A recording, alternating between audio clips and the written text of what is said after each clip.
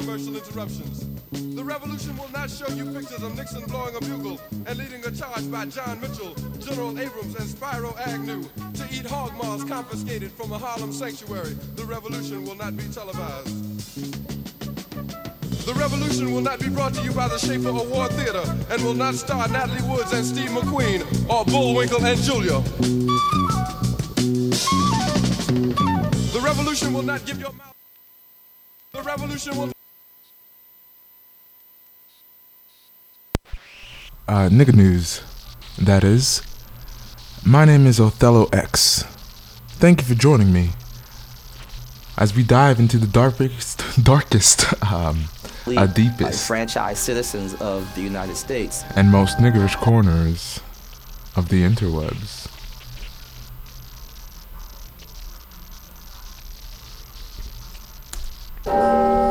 This is Duke University.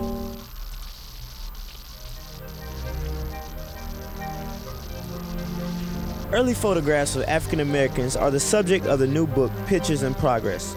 The collection of essays, co-edited by Duke professor Maurice Wallace, takes its name from a speech about photography by abolitionist and orator Frederick Douglass.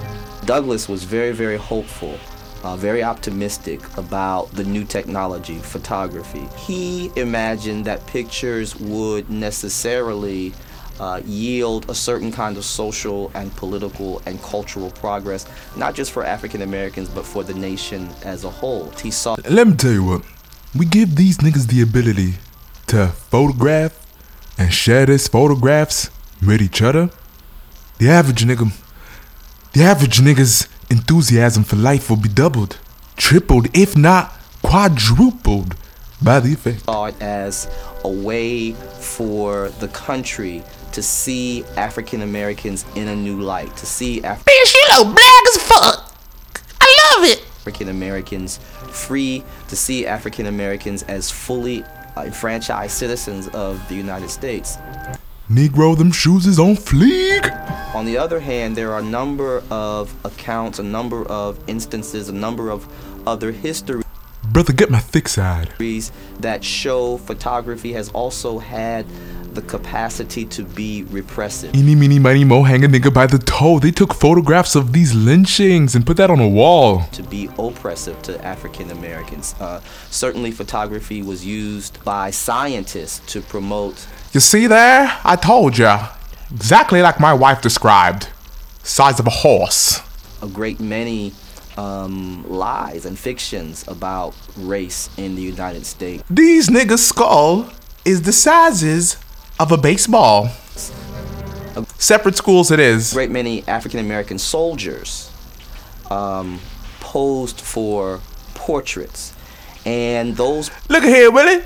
This nigga got a gun. portraits, I think, were also announcements, as it were, by African American soldiers. That yo, these niggas standing proud. They were equally heroic. Look at that dark line of kings. That their sacrifices were equal to their white counterparts. Black people have fought in every single war that the United States have been in. Facts, nigga, facts. There were any number of African American families that also sat for photographs, for portraits, so that Billy, get the chillin' now. Get all them niggas. The nation could see African American Look at there. I told ya. They're just like us, Charles. families intact. It seems that photography helped the United States visualize the possibility of black folks as proper citizens, fully engaged See, I told ya. If we just gave them the freedom, these niggas could thrive. citizens of our democracy. Produced by Duke University. Yo, thanks, Online Duke. at duke.edu. And nigga news. Why everybody always plugging their shit? The number of African American towns that were established, some suggest upwards of 50 African American towns. Between 1924 and 1928, Reverend S.S. Jones was going around documenting this sort of self-determined, vibrant African American communities. You see the African American educators, doctors, lawyers, landowners, oil barons, And I think that's what's so remarkable See here, niggas, I've got a dream. I'll own some niggas. about this footage. To think that individuals, Capitalism, ladies and gentlemen. how many years out of slavery, are now owning oil wells that are producing 2,000 barrels a day. Is that not the ultimate American dream? Is that not the ultimate American story? Nigga, I want a dream. I want a nigga. I want a It flies in dollar. the face of what I think some people consider part of African American history and culture. And I think that that was one of the things that Oklahoma and what S.S. Jones is really kind of showing is that African American history and culture is not a monolith. And in a way, it became kind of like a marketing tool to encourage individuals to migrate, to move there, that this is a place where you can live, you can thrive, Aww. and peacefully reside. There were See that? These niggas around these parts, they're calm, almost like us. still palpable racial tensions. There are lynchings, there's Jim Crow, segregation, there's all of these things, and you still have an Oh, lynching day. African American community, or many communities, that really speak to the fortitude and resilience of Black people in this country. America. Nah, I ain't a fan like that. Ready, nigga? Yeah. Ready for that raw dog shit, nigga? I'm on the underground, man. Okay, alright. Let me see how I'm gonna hit you with. You wanna set it off? Yeah, I'm scared to do Okay. I'm scared to do some freestyle. Blow, I'm too high and I might go off tempo. But now I'm back to let these niggas know just how deep my game run to apocalypse, don't sleep. I keep a motherfucking Glock in my car. If I'm holding in the club, I gotta be the fucking star. So everybody wanna smile and raise their hands. I got a razor, in case I gotta do a next. Man, cause you know how niggas be. They wanna see if Pac is real or is he like that nigga in the movie. I guess I gotta prove my point. Slicing motherfuckers, now I'm doing the joint. I got my nigga B, I to the G beside me. Yeah. Bitches on my dick, you know the hoes wanna rob me. And my other homies out here like Spike Lee, they got the camera on the nigga, guess they like me. But now I'm about to pass this motherfucker on, cause this Tangeray is getting hella strong. Money, hoes, and clothes. Blunt smoke coming out the nose is all a nigga knows. Flipping on foes, putting tags on toes. Watching the stash grow, clocking the cash flow. The neighborhood grave digger, getting paid so much, all the bitches wanna see a nigga. I guess they figure I'm paid, I wanna get laid. Or since I got loot, I wanna knock boots. I'd rather beat my dick than trick. And if she don't suck, then we don't fuck. I'd rather make a buck, drive a fat ass truck. Grab the 9-2 clips and run amok. Yes, flex after 2 or 3 Bexes, I wreck shit. What the fuck you expected? A fly guy? Well, fuck it, I'm the high guy. From Bed-Stuy, putting the swelling on your eye. Your nose even, when I choke you, you stop breathing. When police come, I'm leaving. Peace and love. Here we go. Thanks, gentlemen. Biggie and Tupac. We'll definitely be hearing more of them as the 90s proceed. And directly out of our partners at Click on Detroit, Brunswick, Georgia. A white father and son accused of fatally shooting a black man on a residential Georgia street were arrested Thursday and charged with murder and aggravated assault after a national outcry that no arrests had been made, authorities said. Gregory McMichael, 64, and Travis McMichael, 34, will be booked into the Glynn County Jail, the Georgia Bureau of Investigation said in a news release. Ahmaud Arbery was killed February 23rd, just outside the port city of Brunswick. The men who pursued him in a pickup truck told police they believed Arbery was a burglar. The GBI opened an investigation this week after the video was posted online by a Brunswick radio station. Republican Governor Brian Kemp told reporters that he's confident the agency will, quote, find the truth.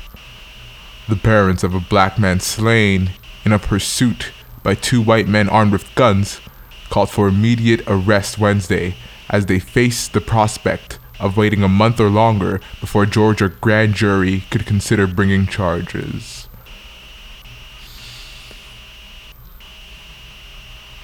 a swelling outcry over the February 23rd shooting of Ahmaud Arbery intensified after a cell phone video that lawyers for his family say shows the killing surfaced online Tuesday. Following the video's release, a large crowd of demonstrators marched in the neighborhood where Arbery was killed. And the state opened its own investigation, which the governor and attorney general pledged to support.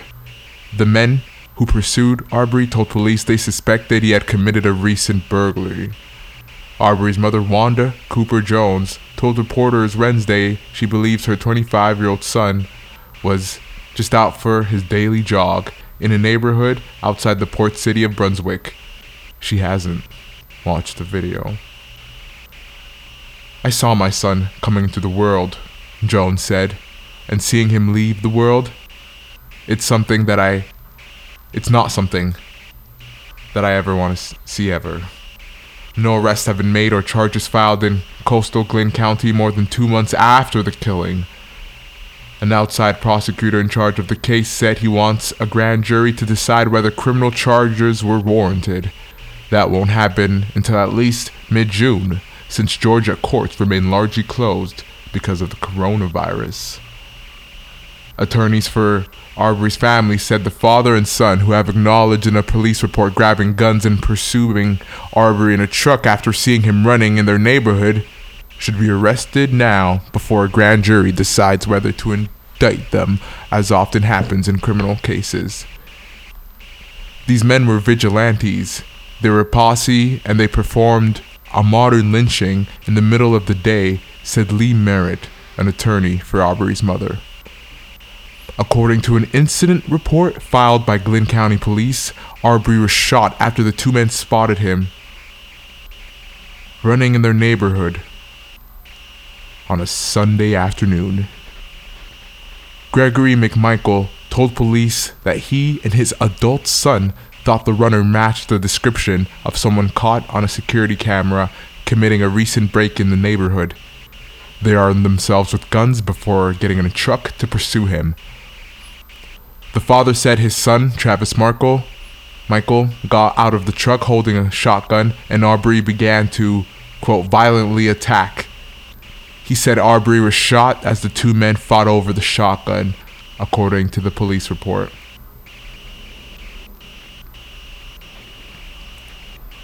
By now you've all seen the video.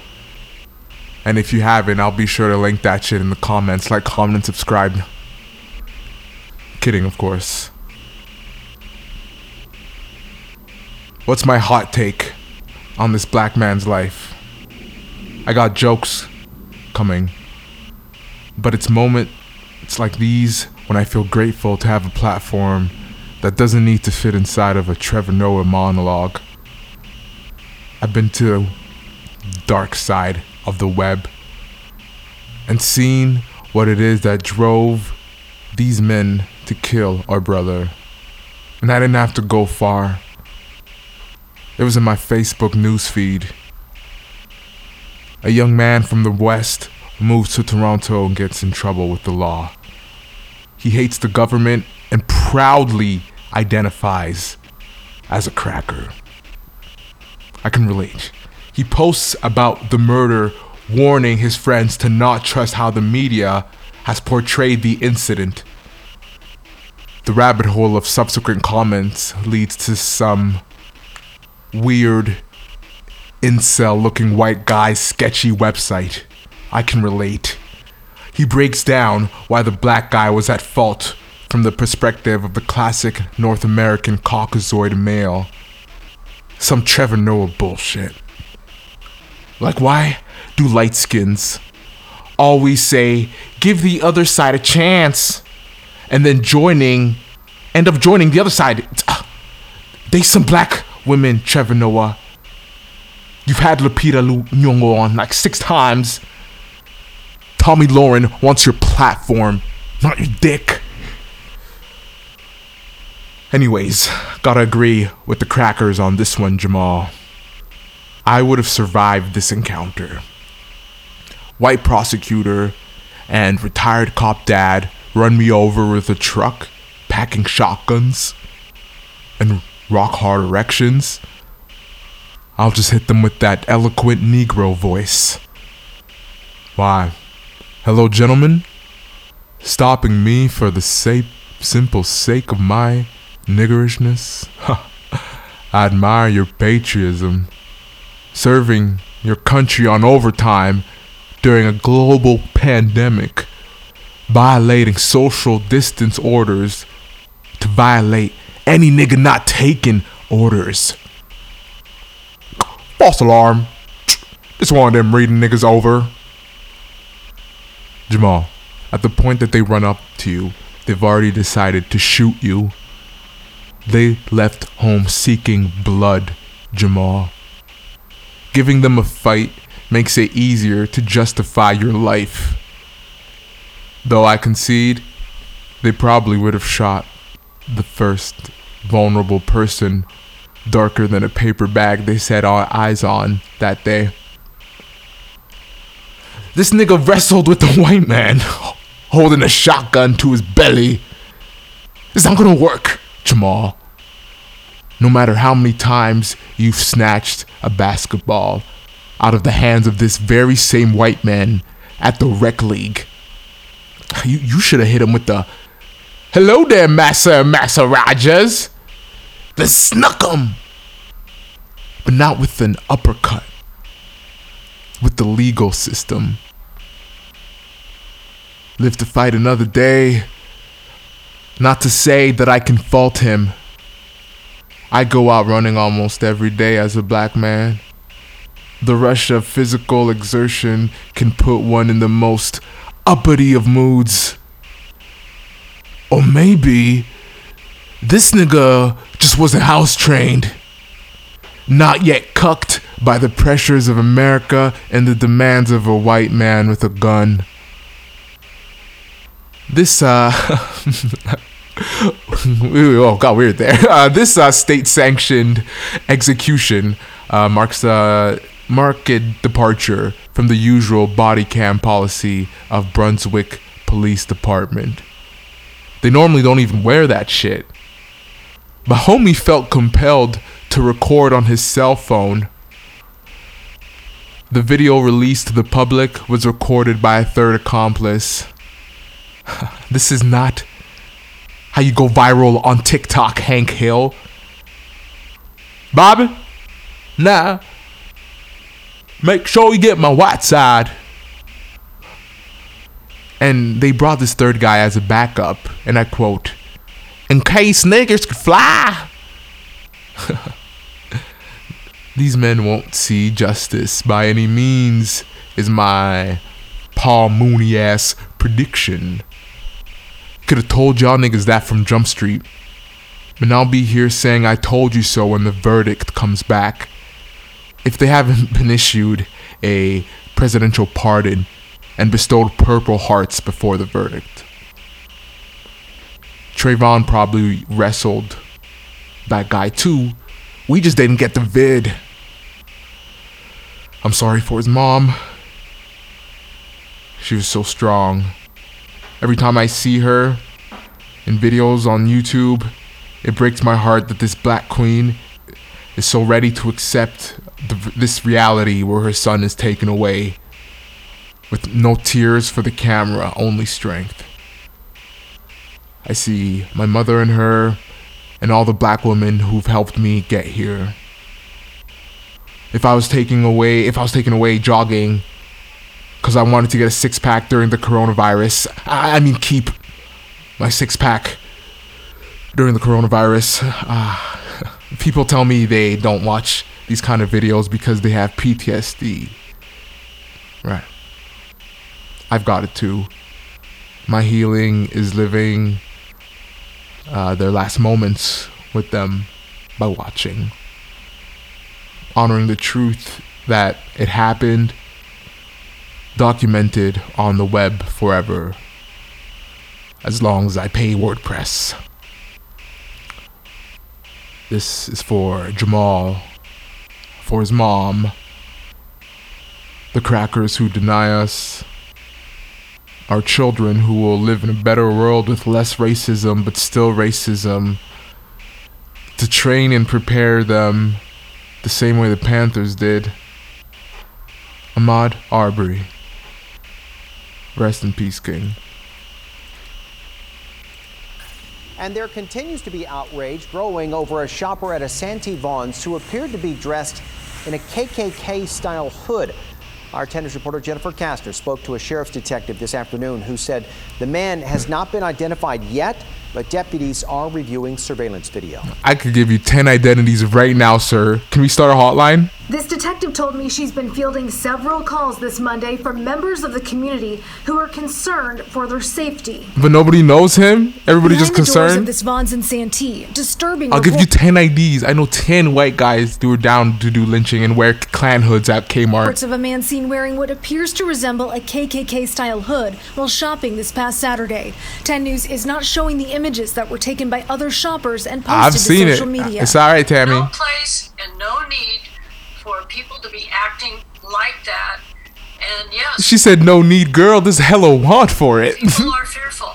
County Supervisor Diane Jacob has called it abhorrent and an act of blatant Girl, what are you supervising? Under your watch? Niggas got Klan hoods instead of face masks? racism.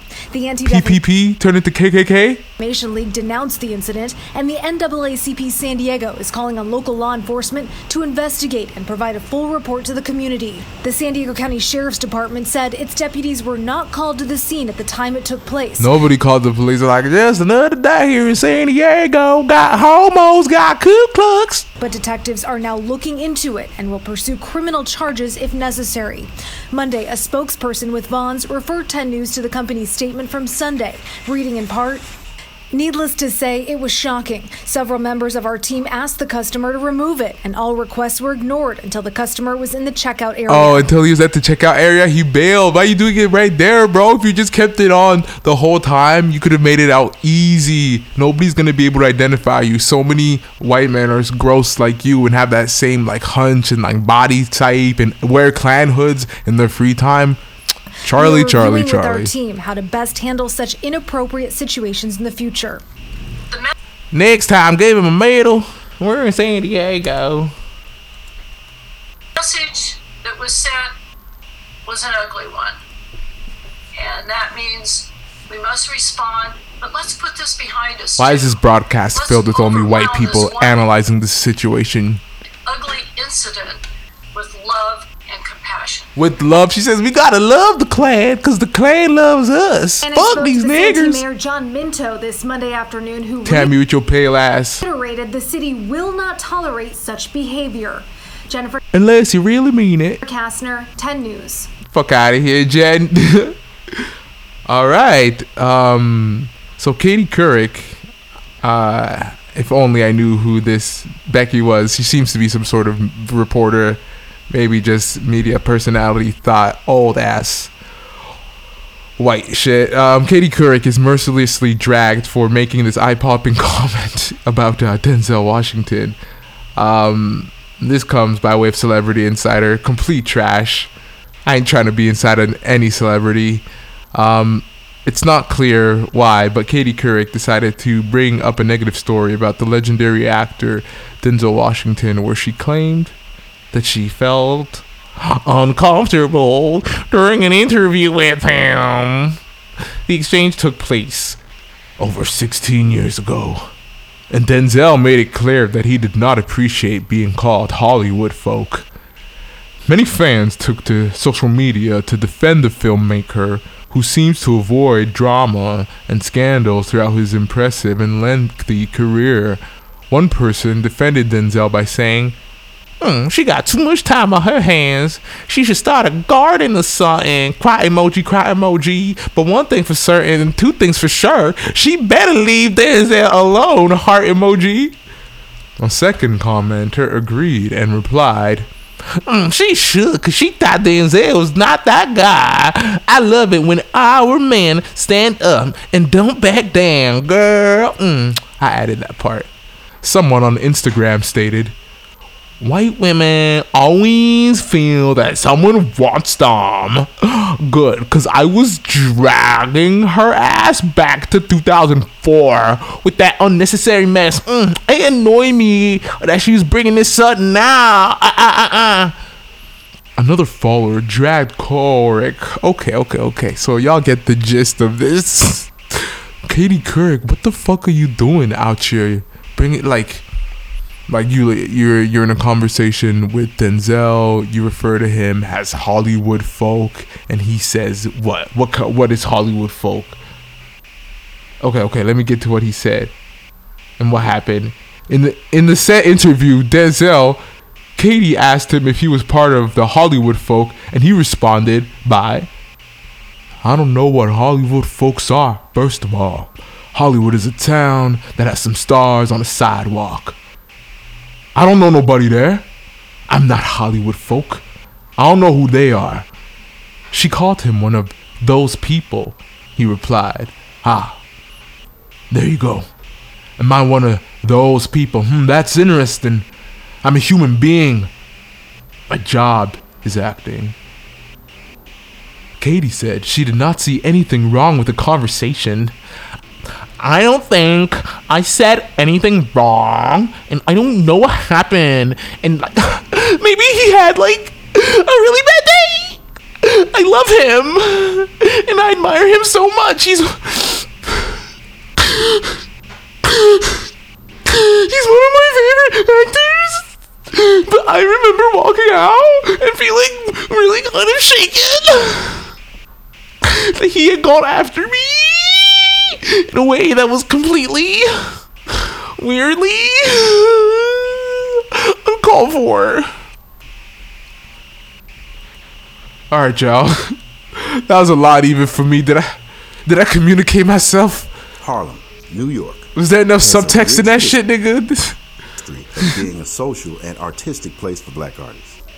During this time, hundreds of notable artists were in the city at the same time, and many of them have crossed paths, even the ones that you never would have expected, including political leader Malcolm X and stand-up comedian Redd Foxx. Corey Zooman Miller, and here's a story that you should. Plymouth Rock didn't land on us. Oh! Put a pause in this shit like I'm Russ. Malcolm X was in Harlem the same time as Redd Foxx, who was trying to make a name for himself as a stand-up comedian. Knowing what we know about Malcolm now, it's shocking to see how these two polar opposites were once friends. Now, Malcolm, you watch it, y'all. Make sure a nigga gets some rice. But let me tell you, I was more of a rice and peas motherfucker. Redd Foxx was born John Elroy Sanford in December 1922. In the early 30s, this nigga was born in 1922. Wow, yo, niggas in 2005 would be like, "Oh, nigga, you out your born in whatever." He moved to Chicago from St. Louis along with his brother and mom. While in Chicago, Sanford gained the performance bug after joining a band called the Four Bonbons. At the age of 16, Sanford dropped out of high school and decided to move to New York with the rest of his bandmates for a chance to make it big. Nigga, we gotta try to make it at least. I know we slaves, but come on. Sanford started out singing. According to him, he soon realized that he was the funny-looking one within his group, so he started to tell jokes. With your ugly ass. The group broke up after appearing on national radio somewhere in the late 30s. While in Harlem, Sanford got a job at Jimmy's Chicken Shack, where he would meet and become close friends with Malcolm Little. At the time, he was called Detroit Red. Both Little and Sanford. Hey, Red, you ever freed them niggas yet? Not yet. Similar beginning. Sanford had come from Chicago to Harlem, while Sanford with your crazy ugly ass. Malcolm came from Detroit. Both came from tough environments and eventually became hustlers together. The two had a lot in common, so it isn't difficult to see why the two were always together. They were both sharp dressers, and they had similar red hair. In the book Black and Blue, the Redd Foxx story, Sanford said, Malcolm was about the same color. You can hardly tell us apart. We both had those conks. We just a bunch of niggas, skinny head niggas out here walking around trying to get that shit. Malcolm, you feed them niggas yet? My hair was red with a high pompadour. And we had them zoot suits. Them zoot suits, them zoot suits. The high drape pants that Billie Holiday used to sing about in her blues. I used to fuck that bitch right away, Billy. He used to say, Billy, it's a holiday for me, bitch. We became good buddies in a speakeasy, where later on I was a waiter. Chicago Red was the funniest dishwasher on earth. Now he's making his living being funny at a nationally known stage and nightclub comedian. I don't see any reason why old Chicago Red would mind me telling that he is Red Fox. The two worked at Jimmy's Chicken Shack in Harlem. Jimmy's Chicken, Harlem, chicken, cooking, hustled the streets together. They used to rob places together. We used to ride niggas be red. Yeah, Islam and shit red. You ever want to ride, bitch? You call me. Sleep on rooftops You together. call me, nigga. Sanford said that he knew Malcolm had his back. You know them Colombian bitches always got $1 in the pocket. And he trusted him. Sanford told Hello, country. to Anthony Major, who used to run Red Fox Productions in the mid-1980s. If Sanford was in a fight, he could turn his back and know Malcolm was going to be on the other side fighting with him. You got me red? There's about 10 crackers down this back gonna take us. I fuck one of them out. They stole suits and then sold them. Dealt marijuana, other petty crimes, all together. Damn, allegedly. When we got a job at Jimmy's Chicken Shack, we had all kinds of hustles going on. I used to hear me spot bitches. I sell all them. Like I said, bitch, you better sell that pussy, but I said this chicken, girl. It was a business joint. Come on, eat that shit. You know a black man love a dick, bitch. Love a dick. Up in the checks and so forth. Sanford also admitted that he sold many zoot suits and he and Malcolm. Yo, bro, you gotta, like, me and you gotta do the act or something, man. I got voices, you got voices. Like, it's not a competition. I really fuck with it. From a nearby laundry business, they usually sold them on top of the same rooftops where they slept. We'd sell 1 or 2 of them a day on the rooftop, and we never got caught for that. But we got caught for a lot of fucked up shit. I was stabbed the nigga around his neck, put it in his neck, like, nigga, give me that shit. I want me a zoot suit. That balanced out some of the stuff that I had to pay for later on that I didn't do. Sanford further reflected on their time together, and he shared how neither one of them at the time was into politics. I remember one time Malcolm and I joined the Communist Party. Maybe not joined it, but maybe not done it. We just trying to fuck a little bitch anyway, and they had some free cheddar on the back. You know what I mean? I love his free food. Because they had white broads and food, and I ain't had no. Oh my god, I literally said that, and then he said that was the reason. White bras and food. Oh my god. About 2 weeks. No. Smell the perfume and eat the sandwiches. Oh my god. Being a part of things like that because it was food, man. Yo, I've been these niggas. Just grabbing young niggas in Harlem, just going anywhere to get some free food and some bitches, and you win in the club. Cake and lemonade. You could put your pocket full of bologna. I'd have joined Put that back full of bologna. Wait, niggas like you niggas that bologna. I'm glad that they had sandwiches. After running together for some time, Malcolm ended up getting himself into more trouble, making larger robberies and using harder drugs. Fox decided, nigga, I thought we were just about the reefer. You all about that heroin and the marijuana. He distanced himself from Malcolm more, although the two were never. Malcolm, you crazy, nigga. I mean, I'm crazy too, nigga, but you crazy, nigga. We're on bad terms. Malcolm didn't have the showbiz talent, so that nigga getting dead, getting monkey for shit. I'm monkey like a monkey. I'm monkey right now. He didn't, he didn't give a goddamn what he got into. He'd take on anything to get some dough. Anything, know what I mean, nigga, like that. More aggressive, but I'd rather be sleeping with a broad and go somewhere to a. I'd rather be sleeping with a broad in the daylight, you know what I mean? Get my pants out by the way, by the ankles, by 3 a.m. and I leave that shit out the window, bitch. No, wake up there, you know what I mean? Like, 15 minutes of comedy, then, all of that. Do a little jokes on the corner, you know what I mean? That was back when niggas was funny and shit, you know what I mean? Make it laugh. After going their separate ways, Sanford continued to perform stand-up throughout the city. Nigga, I think I might make it with this shit, you know what I mean? The deep voice and all the marijuana and cracking shit. I've been smoking all that shit. These white folk love this bitch. More needed an MC. While in Baltimore, Sanford changed his name to what we all know him as right now, Red Fox. Malcolm, on the other hand, continued to follow a life of crime, and he would end up getting arrested for burglary and is sentenced to 10 years in prison. While in prison, Damn, nigga, 10 years. That's like a degree, and a degree. Malcolm educated himself by reading books on race, religion, history, literature, biology, and linguistics. He converted to Islam and began to follow the nation's principles, led by the Honorable Elijah Muhammad. In prison, Malcolm Little changes his name to Malcolm X. After going their separate ways, it would be 20 years before Fox and Malcolm would ever reunite. A photo had captured the two together after spending time apart. It's unclear whether this was the last time the two would see each other before Malcolm's assassination in 1965.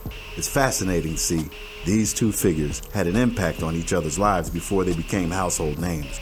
Before John Sanford was Red Fox and before Malcolm Little was Malcolm X. They were just two niggers in Harlem, red as fuck, and trying to make the best out of dollar and a bitch. The two were simply trying to make a name for themselves. Okay. You say it for the white people. Okay, bro. I'll keep it for the niggas over here. Thanks, my nigga. And thank you for joining me.